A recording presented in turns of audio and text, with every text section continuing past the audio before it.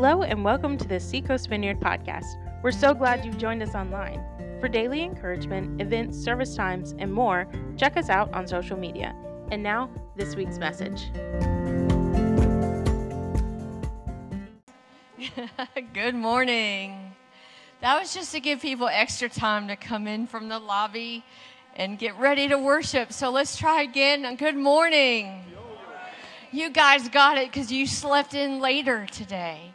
So my name is Jane, and I just want to share a little bit of scripture with you to prepare our hearts to worship for all God's going to do through us worshiping Him and then speaking through His Word and then giving us opportunity to respond and to pray. So this week I was reading in Luke chapter 5. And the very first verse says this: it caught my eye. You know how you read something a lot of times and then you'll read it one more time after 1,001st time and it says something different? One day, Jesus was standing by the lake of Gennesaret. The people were crowding around him and listening to the word of God. And it caught my eye or ear, or heart ear, because I was imagining that. What about crowding around to hear God's word? Today, we have cell phones with God's word, right? You can pull it up right now and pull up a Bible. We have Bible, probably more than one in your house. They're all around this room, and yet we walk by them. We don't crowd around. When you think about crowd, you just think of everybody pushed in together, eager to hear God's word. And then in today, I want to just quickly put together today's reading. I read when Jesus asked his disciples, "Who do you say that I am? Who do people say that I am? Who do you say Jesus is?" If he is the Lord of our lives, we should be eager to crowd in, to linger on every word that he says here or that you read on your phone. What he says to you today through his Holy Spirit in worship, and then eager to share it with someone that desperately needs to hear that God loves them, that Jesus is the Savior. And so as we prepare to worship, let's think about that. Let's think about crowding in to hear his word. Let's think about crowding in to say, "Jesus, you are my Lord and Savior," and to give him all that we have. So as we stand, let's pray. Holy God, how spoiled are we? God, we're so spoiled. We could pick up your Bible everywhere. If we don't have a hard copy, God, it's on our phone, and yet, oh, forgive us for not crowding in.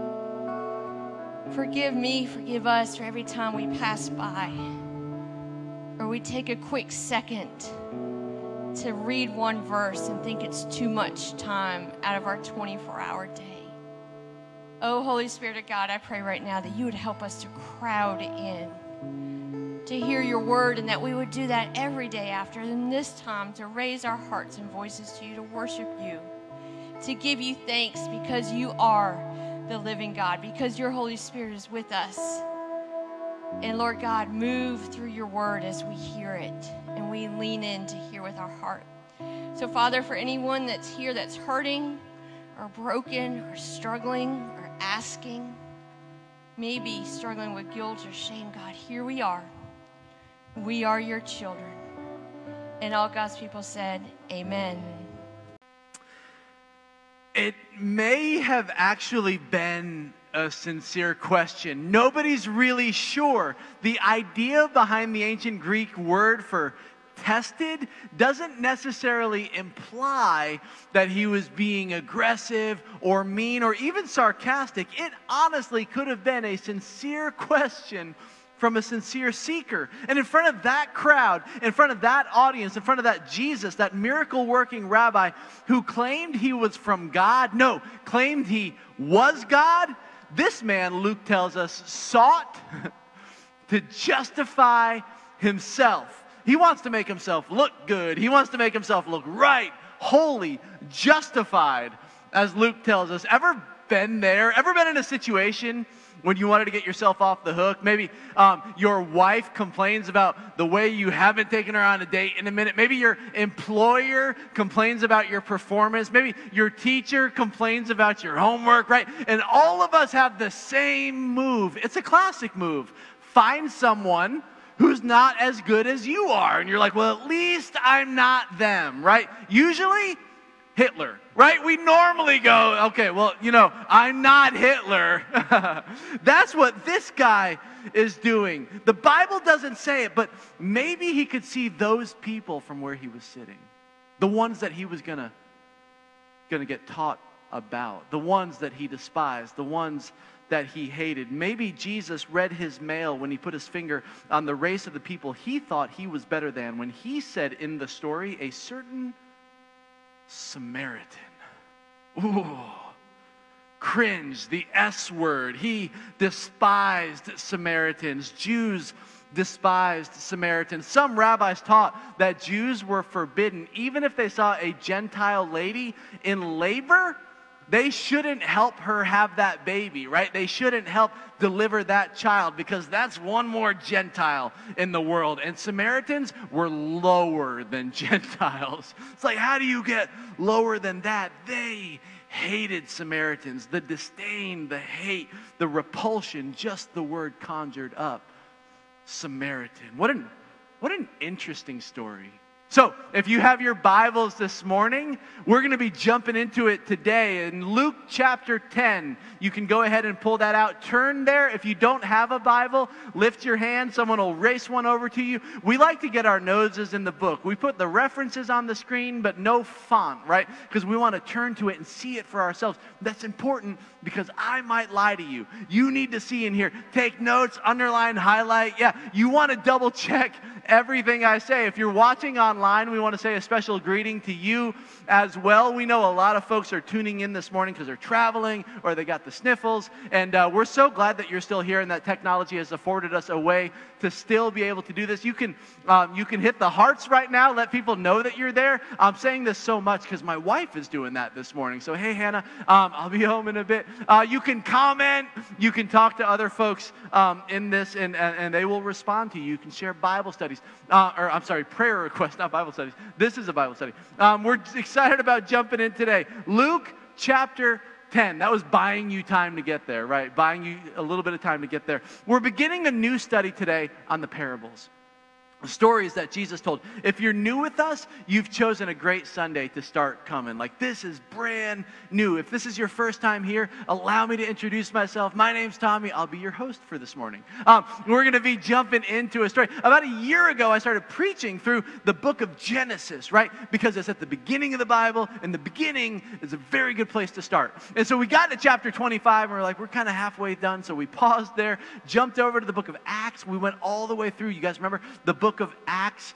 We walked through that whole thing right in time for Christmas. We finished Acts right before Christmas. And so then we began looking at the idea of the rescuer as found in Scripture, right? The story of God's Redeemer, of His Messiah as told by Scripture. So we followed that during Christmas, and we got through it, and we got to the end, and then we were like, we got to do a new series. We got to do a new study. What are we going to study next? And Megan said, what if we studied the words of Jesus?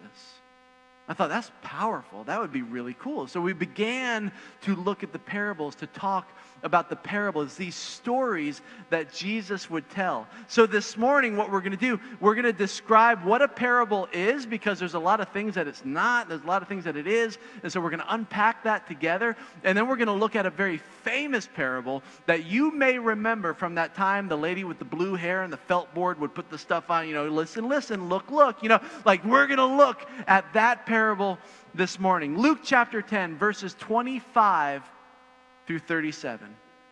Luke tells us, on one occasion, an expert in the law stood up to test Jesus. Teacher, he asked, what must I do to inherit eternal life? What is written in the law? He replied. How do you read it? He answered, love the Lord your God with all your heart and soul and strength and mind, and love your neighbor as yourself. You've answered correctly, Jesus replied. Do this and you will live. But seeking to justify himself, he asked Jesus, and who is my neighbor? In reply, Jesus said, a man was going down from Jerusalem to Jericho when he was attacked by robbers. They stripped him of his clothes, beat him, and went away, leaving him half dead. A priest happened to be going down the same road, and when he saw the man, he passed by on the other side. So too a Levite, when he came to the place and saw him, passed by on the other side. But a Samaritan, as he traveled, came where the man was, and when he saw him, he took pity on him. He went to him and bandaged his wounds, pouring oil and wine on them. Then he put the man on his own donkey, brought him to an inn, and took care of him. The next day he took out 2 denarii and gave them to the innkeeper. Look after him, he said, and when I return, I'll reimburse you for any extra expense you may have. Which of these do you think was a neighbor to the man who fell into the hands of the robbers? The expert in the law replied, the one who had mercy on him. So Jesus said, go and do likewise. Lord Jesus, as we jump into your word today, illuminate it for us. No doubt we have so many things vying for our attention right now. So many things we've left outside these walls in our goal of getting here, and we made it. We're here. And those things out there, they're going to continue to try to get us to look at them instead of looking at you. And we ask for just the next few minutes that you keep those things at bay. Jesus, what a miracle that a story you told 2,000 years ago has been preserved for us to look at 2,000 years later. We are reading your words. Jesus, use them to change us. We pray these things in your name. Amen.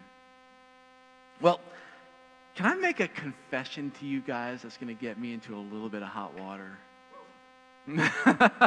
Super excited to hear. Okay, so before I confess this to you, I need you to know we're on the same side, right? I agree. What I'm about to tell you has changed. It's not the case anymore. So before you pick up something and throw it, which you may want to do, I need you to know, like, I don't feel this way anymore. All right? Agreed?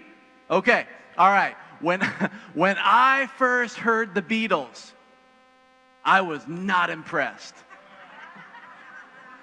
I was like, what is the big deal? Like, it's 4 dudes, they play instruments. Like, this changed the world? Is like the songs sound alike, and they're all like 3 minutes long. I just didn't see them. It's like, it sounds like everything I've ever heard, right? I really liked like 90s music and acoustic music, and it sounded like all of that. I'm like, these guys, really? And then I had a friend explain to me one day, and this was like the key that unlocked the lock for me, right? He goes, oh, I think that you don't appreciate them because you've heard everything else. And I'm like, okay, And he goes, think about it this way, though. They were the first ones to do it. Nobody wrote songs like that before them. They did it first, and then everybody else copied them. And they wrote fantastic songs. It was that much of a game changer that everybody else did it, and that's why maybe you don't appreciate it, but when it arrived on the scene, nobody was writing songs like that, right? And so everything that's come after it is kind of copying that, and I was like, oh, that makes so much more sense. It helped me understand, like, that's the context for the Beatles. Like, that's why everybody points back to them as being so magnificent and genius. And I think it has a little bit to do with the parables. These stories that Jesus would tell. If I'm honest with you, I've heard these all of my life. And maybe you have too. And so it gets to be like where you're like, when Megan first suggested maybe we do the parables, I'm like, I don't know about the parables. Like, those are stories that I've heard forever. And then that helped me understand that's kind of the genius of them. I mean, think about it. Jesus told these stories 2,000 years ago. That's a long time. Think about all of the things that have changed in the past 2,000 years. Technology, commerce, economy, politics, celebrity, business. And the beauty of these stories is that we still can read them and understand them. Jesus told stories in such a way that he didn't have to give footnotes, right? They're these little simple stories that help us understand the kingdom of God. And we read them and we're like, oh, this makes so much sense. This was part of his strategy in his earthly ministry. Whenever Jesus would roll into a town, whenever the J train would come to a town, he would always start. He had like a 3-part method to the show that he put on for that town. The first thing that he did was perform a miracle. Bam! Someone gets healed and the crowds come. And what's the next thing he does? Part 2 of his message, the kingdom of God has arrived. Evidenced by the fact I just did that miracle. The kingdom of God is here. And then, step 3, preach, teach. Usually through story, through a parable. This thing that was easy for people to understand, to digest what he was teaching them. And they didn't always make sense. People didn't always understand why he told so many stories, especially the disciples. There's one point in Matthew's gospel where they pull him aside and they're like, hey, Jesus, we're never going to start a movement with stories like this. Like, you're going to have to throw in a twist at the end. You know, like they pull him aside in Matthew's gospel, and in verse 10 it says, the disciples come to him and ask, why do you speak to people in parables? Why do you teach this way? Why are you doing this? And Jesus replies, and I love this response. It's so important. I'm gonna read it slowly. He goes, because the knowledge of the secrets of the kingdom of heaven has been given to you, but not to them. He goes, okay, you remember that kingdom that I just announced the arrival of? You remember that kingdom that I just evidenced the arrival of when I performed the miracle? Yeah, and now I'm telling a story, and these stories contain the mysteries of the kingdom of God. And it's only for you, and it's not for them. Whoever, he goes on, verse 12, has will be given more. You get a little bit of the story. You understand what it means. You're going to get more meaning out. If you walk away from this kind of going, okay, I sort of get that, then it begins to grow, right? And if you don't have, it will be taken away from you. This is why I speak to them in parables. And he quotes the prophets here. This was a prophecy that the Messiah would preach this way. Though seeing, they do not see. So Jesus is telling the story, and some people just don't get it. Though hearing, they don't hear or understand. In them is fulfilled this prophecy. You will be ever hearing, but never understanding. You will be ever seeing, but never perceiving. For this people's heart, Jesus says, has become calloused. They hardly hear with their ears, they've closed their eyes. Otherwise, they might see with their eyes, hear with their ears, understand with their hearts, and in turn, I would heal them. And then I love what he says next. But blessed are your eyes, Seacoast, because they see. You have the keys. You can understand. We can understand this morning. But blessed are your ears, Seacoast, because they hear. For truly I tell you, many prophets and righteous people have longed to see what you see, but they didn't get to see it. They've longed to hear what you hear and didn't get to hear it. These stories are so powerful. So, the reasons for these stories. Some people have said over the years, Jesus, he was a great teacher because he used stories and everybody understood it. But what Jesus is saying here is like, there's a lot of people who don't understand it. Like, they don't get these stories. So by his standards of that day, there was a lot of people walking away going, that guy's not a great teacher. Like, I don't understand anything that he just said, right? The ones of us who do understand it, who cling to it, we go, he is a great teacher. Have you ever heard the definition of a parable? Now think back to Sunday school. You got the blue-haired lady with the felt board, and look, listen. She would say that a parable. You remember the definition? Remember, these are earthly stories. You guys know it. Come on, anybody? Earthly stories with heavenly meanings. Have you ever heard that before? It's an earthly story, so you understand what's going on in the landscape. It's an earthly story with a heavenly meaning. I had heard that all my life, and that's part of it, but it's not all of it. That's part of what a parable is, but it's not all of what a parable is. To say it another way, the goal of a parable is not to tell you how to live. The starting point of a parable is not to tell you how to live. Jesus would use these stories, he says here, to do 3 things. This is really important. 3 things if you're taking notes. The first one is to reveal truth. To reveal truth. The goal of a parable is to reveal truth. But secondly, the goal of a parable, to conceal truth. Why? Because he had a lot of opponents. A lot of people were following him around, waiting for him to say something that they could use against him and then crucify him for, which they did. But for a few years, until he was ready to die, until that moment came, he would conceal the truth so that they couldn't use his own word. He would tell a story, concealing the truth. And what's interesting is the closer that he got to Calvary, the more he added the Pharisees, right? The more blatant he became, the more obvious he became with the meanings of these stories. But they start off very general and vague, and only people with eyes to see and ears to hear could understand them. The third point is to challenge its listeners. That's me and you. You got to work a little bit for it, right? It's not so obvious all the time, the meaning of these stories. And he always used it as a demonstration, a description of, and this is so important, the kingdom of God. Notice that he said that a minute ago when the disciples asked, why do you tell these stories? He goes, to you, the mysteries of the kingdom of God. He would do this three-part thing. He'd perform a miracle. He'd go, the kingdom's arrived. I proved it, right? That's what happened right here. And now here's a story about what life is like in the kingdom, which leads me to this. The goal of a parable is not telling you how to live. The goal of a parable is telling you the kingdom's come. That he planted his kingdom right in the middle of this old kingdom. This place that's ruled by sin and darkness and death.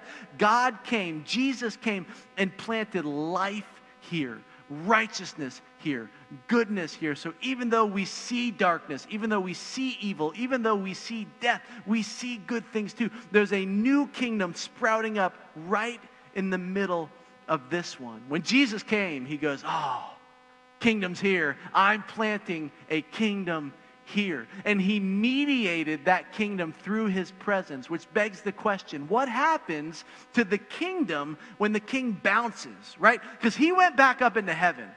Is the kingdom still here? Absolutely it is. Back then, when he was here, when he was on the planet in his earthly ministry, he mediated this new kingdom, this new thing that he was doing right in the middle of the old broken one. He mediated that through his presence. But then he left. So now how does he mediate this kingdom? Through the church. That's who we are. We are the vehicle by which God moves. He plants his kingdom here, and he lives it out through the church. He spreads it out through the church, which is so important to say. And sometimes I think it's so important to point out that the kingdom is the goal, not the church. The church is the vehicle. The church is the vehicle. Notice that the church is not the destination. The kingdom is the destination. This is what Jesus is doing. This is what God's doing. I want to grow the kingdom there. Remember, when Jesus teaches us how to pray, he doesn't say, thy church come, right? He says, thy kingdom come. That's the goal. To plant something new and vibrant and life-giving right in the middle of this decaying world. That's the goal. He spends 40 days before his ascension preaching about the kingdom. Did you know Jesus uses the word church twice in the Gospels? You know how many times he uses the word kingdom? 90. Super important to him. And to illustrate the kingdom, he uses story. Why? Because when the kingdom breaks out, things change. People's lives get radically altered, right? Their entire worlds get reordered. What he's doing here, what he's doing with the parables is not telling you how to live. Not by itself. He's telling you what life is like in the kingdom, which has implications on how you live, but it's a byproduct of knowing what the kingdom is, right? You guys know what a byproduct is? A byproduct? A byproduct is anything you make on your way to making something else, right? It's incidental. It's something that you can't help but not make while you're making something else. It's made in the process of making something else. Some of you guys, some of the guys that lift weights and all that, you take whey protein. Anybody take whey protein? You're like, I know what whey protein is. This is a byproduct, right? Some farmers in Italy and Greece were making cheese and milk, and as they would let the stuff curdle, there'd be this powder left over that they stuck under a microscope, and they're like, there's no fat in this, and it's full of protein. It's really good for muscles. So they started selling it. It's not the product, it's the byproduct of making milk and cheese. It's a byproduct. How we live is a byproduct of understanding God's kingdom. Does that make sense? If God has brought his kingdom here, here's how I can participate in what he's already done. That's what these stories are. They're telling us what life is like in this kingdom, and it has an implication then for how we live. And so a guy is seeking to justify himself. I love that. In this story, in Luke chapter 10, Luke tells us that on one occasion, an expert in the law stood up to test Jesus. We said it might be a sincere question. That word test there does not imply that he was up to anything sinister. He's a student of the law, a teacher of the law. Luke says an expert in the law. And so he asked Jesus, what must I do to inherit eternal life? And so Jesus asked somewhat rhetorically, which had to have been frustrating. Jesus never answered people's questions with a sentence, right? Every question mark he received, he dished back a question mark. That has to be frustrating. You ever been with someone like that? You're like, will you just answer a question? You know, he says to him, what's written in the law? He goes, you're an expert in the law. It's kind of sarcastic a little bit, isn't it? The guy goes, hey, he says, what must I do to inherit eternal life? And Jesus is like, well, you're a lawyer. You know the law. You're an expert in the law. What does the law say? What is written in the law? He answered, love the Lord your God with all your heart, with all your soul, with all your strength, with all your mind, and love your neighbor as yourself. Pretty simple. We've all heard that. You have answered correctly, Jesus says. Do this and you will live. But he wanted, that's so important. This is where everything kind of swings. The music shifts here, right? The soundtrack changes. But he wanted to justify himself. He's like, I want to know who my neighbor is. I know I'm supposed to love my neighbor, but I want to know where the line is so I can get as close as I can to it without going over, right? I don't want to be too generous. I don't want to be too kind. Like, there's got to be someone who's not worthy of my love, right? Who do I not get to love? If you can tell me who I don't get to love, then I can justify myself. And Jesus goes, oh, you need a story. A man was going down to from Jerusalem to Jericho when he was attacked by robbers. They stripped him of his clothes, beat him, and went away, leaving him half dead. Pause for just 1 second. This is a famous road. They would have known. The first century audience, we have to pretend we're a first century audience. Jesus doesn't stop along the way and kind of go, you guys know this road? Like, it's right there, you know, in case there's people listening or reading 2,000 years from now, let's put a footnote here. That road can be found here. No, he assumes they all know. He assumes we know. This road was a famous road. Why? Because it was a small road and it was a bit treacherous. It was usual for people to get attacked on this road if they traveled alone.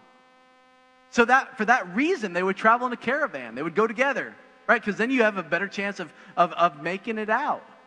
So Jesus is pointing to a road that they all already understood. This road is famous for its lurking dangers, especially robbers. This guy in the story is obviously very reckless and foolhardy for going alone. He should have never gone alone. People seldom attempted to make this journey by themselves, especially if they had valuables. He's going by himself, but he has no one to blame but himself for the plight in which he found himself. This guy, it's his own fault that he got attacked. So if you're listening to that story in the first century, you're like, idiot. You know, right? I mean, you kind of go, nah, that's a fool. That's his own, he left to his own devices. It serves him right? That's what happens when you travel that road by yourself. And Jesus goes on. A priest happened to be going down the same road. And when he saw the man, he passed by on the other side. So too a Levite, religious people, passed by on the other side. Now, this is a thin road, small road. When I read this as a kid, I was picturing like 17 bypass or 31 or 501, right? This is like a little path, right, that people would get attacked on. So when it says that there's a body laying in front of them and they passed by on the other side, I used to think it meant like, ooh, you know, like this. And in more truth to the word here, it literally means probably stepped over. Religious people stepping over somebody. A person God has dropped in their path and they both go, oh, can't touch that. This is crazy, right? That they would pass by on the other side. And if you're the disciples, now remember, the Pharisees are listening. They're trying to catch Jesus to say something right, and they kind of want to give it to the Pharisees, So if I were telling the story, I would also include a Pharisee here. I'd be like, then a Pharisee got there, and you know what I mean? Or, you would do something really offensive at the Pharisees. And if you're a disciple, you're either going, oh boy, either get the Pharisees, or you're bracing, going, please don't say Pharisee. Please don't say Pharisee. Please don't say Pharisee. And Jesus goes, hold my grape juice. He says a different word. He says, then a Samaritan.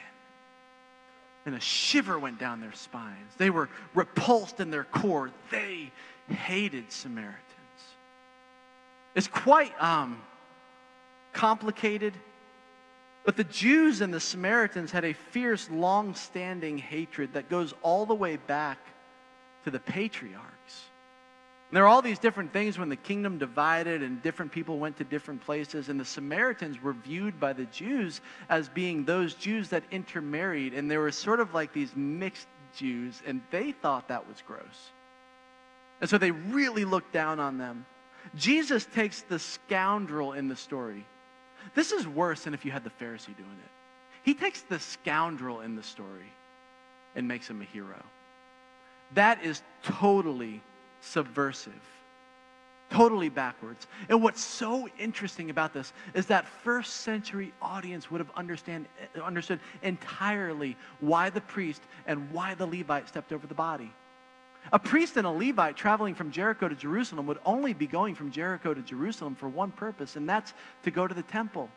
And in order to go to the temple, you had to have what's called ritual purity. You can't come in contact with blood. You got to go through this whole rigmarole. If you have come in contact with blood, then you're in timeout for like this extended period of time. And they're going to atone for the sins of the people. They're going to talk, to mediate to God on the people's behalf. And now there's this body laying in the road. And if they touch it, they can't do that. And so they have to make a decision right then. Of course, they're supposed to help a person. That's commanded all throughout the Old Testament. But it's also commanded that you have to stay ritualistically pure. What do you do when obedience to one command causes you to break another? This is the dilemma that the priest and the Levite are in. The rabbis had a phrase for this. They would call it heavier and lighter. Which one's heavier and which one's lighter? On the one hand, you have a command that says help the guy. And on the other one, you have a command that says stay pure. So you have to weigh them out. Which one weighs more? And that's the one you obey. And they decided ritual purity was so much heavier. And so that's what they went with. So they literally stepped over so they could remain pure and go to the temple. The first century audience would have understood this immediately.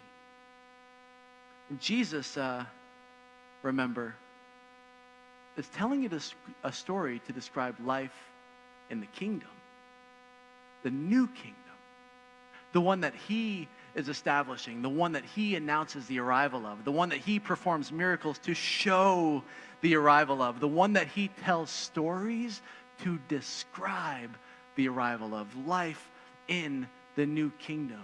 See, back then you needed a priest, you needed a Levite to go talk to God on your behalf. There's no way you could ever talk to him. But in the new kingdom, this new thing that Jesus is doing, this new kingdom that he's bringing, everybody can talk to God because of what he was about to do on the cross. In Jeremiah chapter 31, Jeremiah writes the words of God. God is looking forward to that day, right? To this new kingdom, this new covenant, he calls it here, that he's going to establish. He goes, behold, the days are coming, declares the Lord, when I will make a new covenant, a new kingdom. There's this new work that I'm doing. And as part of this new kingdom, no longer will people teach their neighbors or say to one another, know the Lord. You don't need somebody to talk to God on your behalf. You don't need someone to be the mediator between you and God. He goes, because they will all know me, from the least of them to the greatest. That's the kingdom Jesus is bringing. That's what he's doing. That's the new work in this world that he's creating. He's planting that kingdom right in the middle of this messed up, broken old one.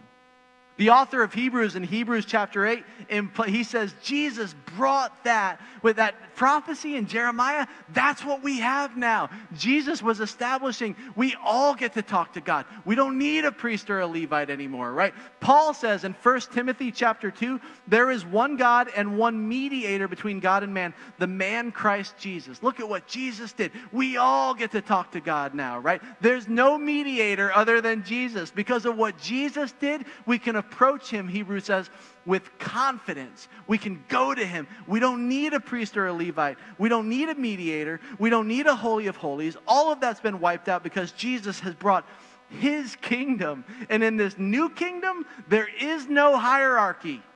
There is no superiority. There is no religious privilege. There's no heavier or lighter. There's no sacrifice. One's already been made. All sins are evil. All sins are despicable. And Jesus paid for those sins. So all people are valuable. All life is valuable. From the least of these to the greatest. All of us are a part of that kingdom. All of us get to be a part of that kingdom. It's almost like Jesus is saying, hey, whoa, we're doing a new thing. We're doing a new thing here. I'm going to tell you a story about this new kingdom that we're doing. And in this new kingdom, every person matters. Everybody you ever come eyeball to eyeball with is someone who has been created in the image of God and someone that Jesus died for. And so they're in the kingdom, even if they're a Samaritan. God can use anybody. Jesus said that old kingdom, you gotta avoid people, right? But in this kingdom, don't you dare ever step over anybody that I put in your path, especially in the name of religious obligation. See, the priest and the Levite, they were on their way to church, man. They're going to the temple. And they literally step over an opportunity God puts in their path. And Jesus goes, in my kingdom, the interruptions are the ministry. There's no such thing as interruptions. Those interruptions are not they are opportunities. And that person is a person, and they have dignity. And you stop what you're doing. Because in my kingdom, from the least of these to the greatest, everyone's important. There's no hierarchy anymore. Man, that's powerful. It says, but a Samaritan, as he traveled, they all shivered when he said that word. The soundtrack once again changes. A Samaritan. Ooh. I heard, yeah. Let's try it again. I'll say it and then you guys do it, okay? He goes, but a Samaritan, as he traveled, came where, you guys are really good at this, where the man was. When he saw him, he took pity on him. He went to him and bandaged his wounds, pouring on oil and wine. Then he put the man on his own donkey, brought him to an inn, and took care of him. The next day he took out 2 denarii and gave them to the innkeeper. Look after him, he said. When I return, I'll reimburse you for any extra expense you may have. This is a long way of saying this Samaritan is a kingdom citizen. He acts like a part of Jesus' new kingdom. The priest and the Levite are the ones you would expect to, but they don't. It's the Samaritan who acts like a kingdom citizen. How can I tell? Well, that's what Jesus is asking in verse 36. Which of these 3 do you think was a neighbor to the man who fell in the hands of the robbers? The expert in the law replied, and this is so interesting. Jesus basically goes, hey, which one of these guys do you think is acting like a citizen of my kingdom? And the expert in the law can't even bring himself to say the word Samaritan. He goes, oh, the one who had mercy on him. Like, it doesn't say this, but I picture him trying to say it. You know, like, which one is a part of my kingdom? And he's like,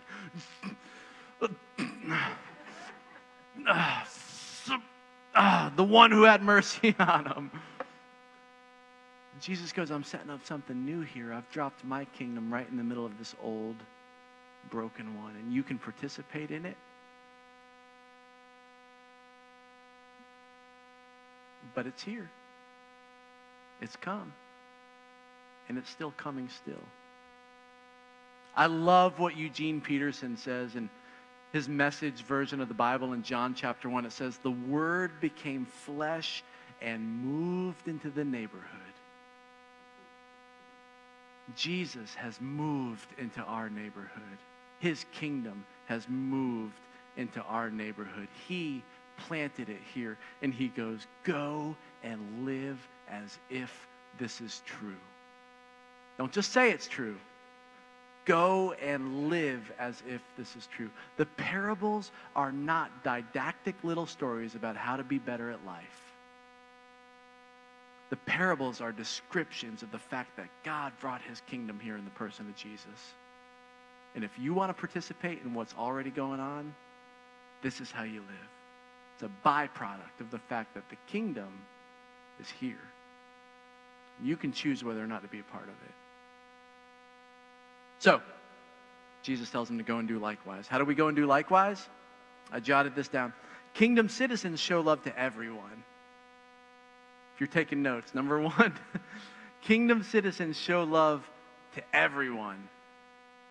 Even dudes in a road, stripped and beaten, even Samaritans, or say it another way, even that family member that you're having the awkward conflict with right now.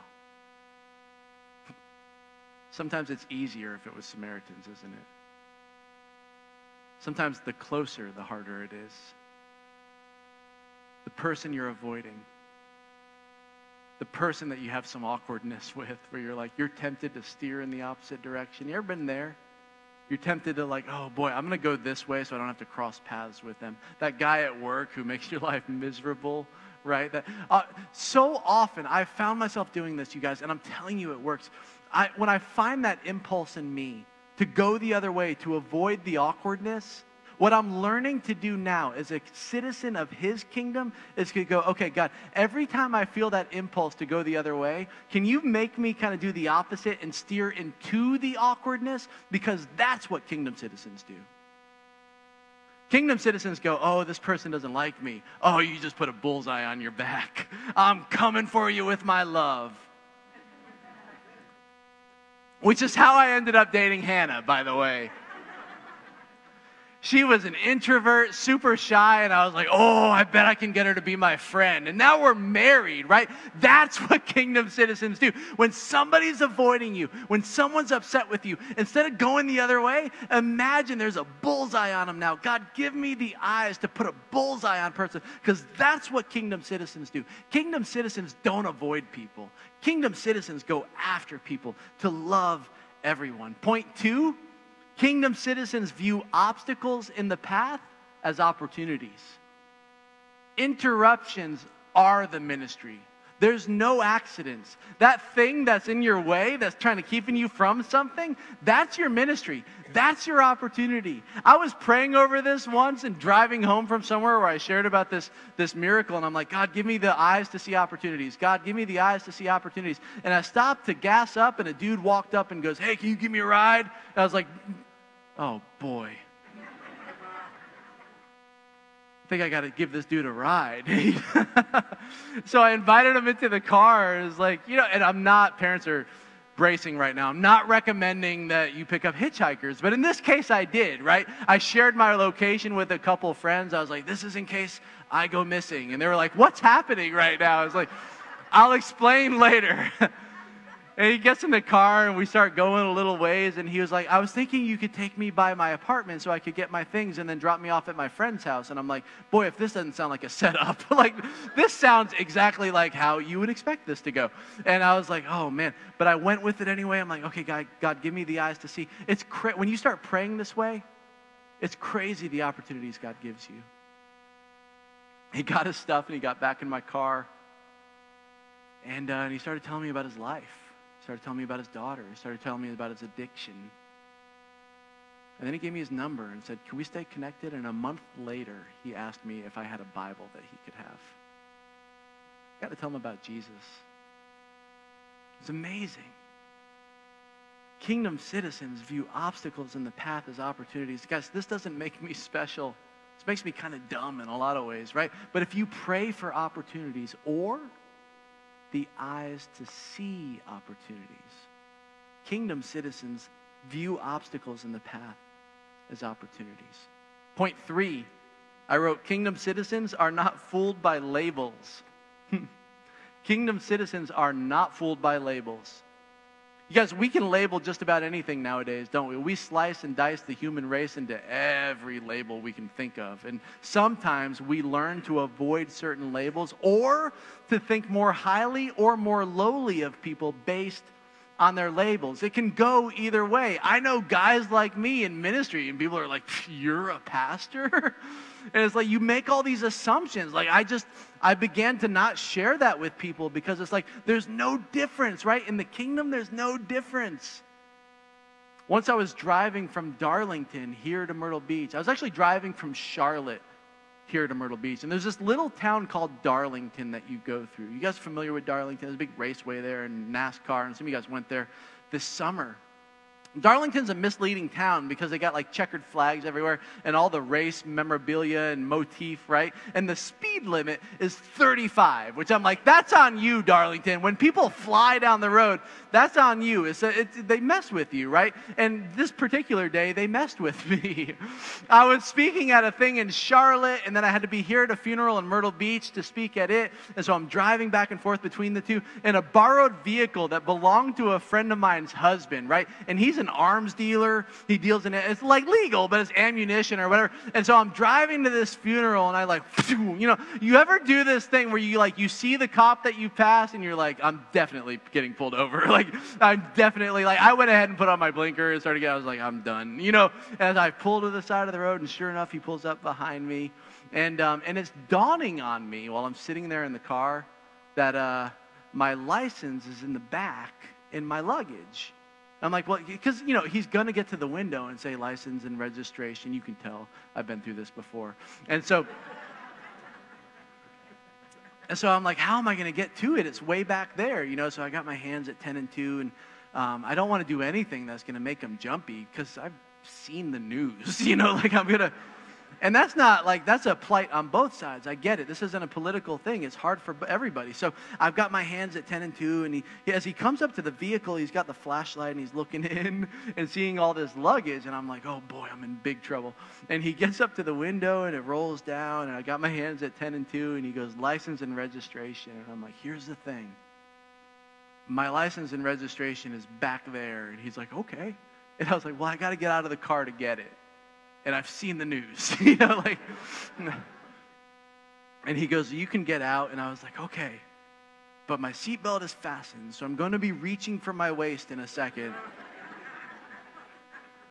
And I've seen the news. And he's like, go ahead. So I and so then, I get out, and as I'm walking to the back of the car, it dawns on me that this car belongs to an arms dealer. I'm like, there's no telling what might drop out. And I'm wondering whether or not to preface what's going to happen next with this valuable piece of information, right? So I get to the back of the car, and I turn to him, and I said, here's the thing. I said, this car isn't mine. It belongs to someone who deals in ammunition. And he's like, that's fine. And I was like, okay, there's no telling what's going to drop out when I spring this, So same team. We both think I'm an idiot, And so I pop it, and and I get my stuff, and I give it to him, and it's fine. He writes me a ticket. And on his way out, he's like, hey, what do you do for a living? And I said, I'm a pastor. And he goes, you're a pastor? So I said, you're a cop? I didn't say it. I just thought it. I had a funeral to get to. But he had this expectation of me, which I totally get, right? But we're just as flawed and just as messed up, and we can all attest to this.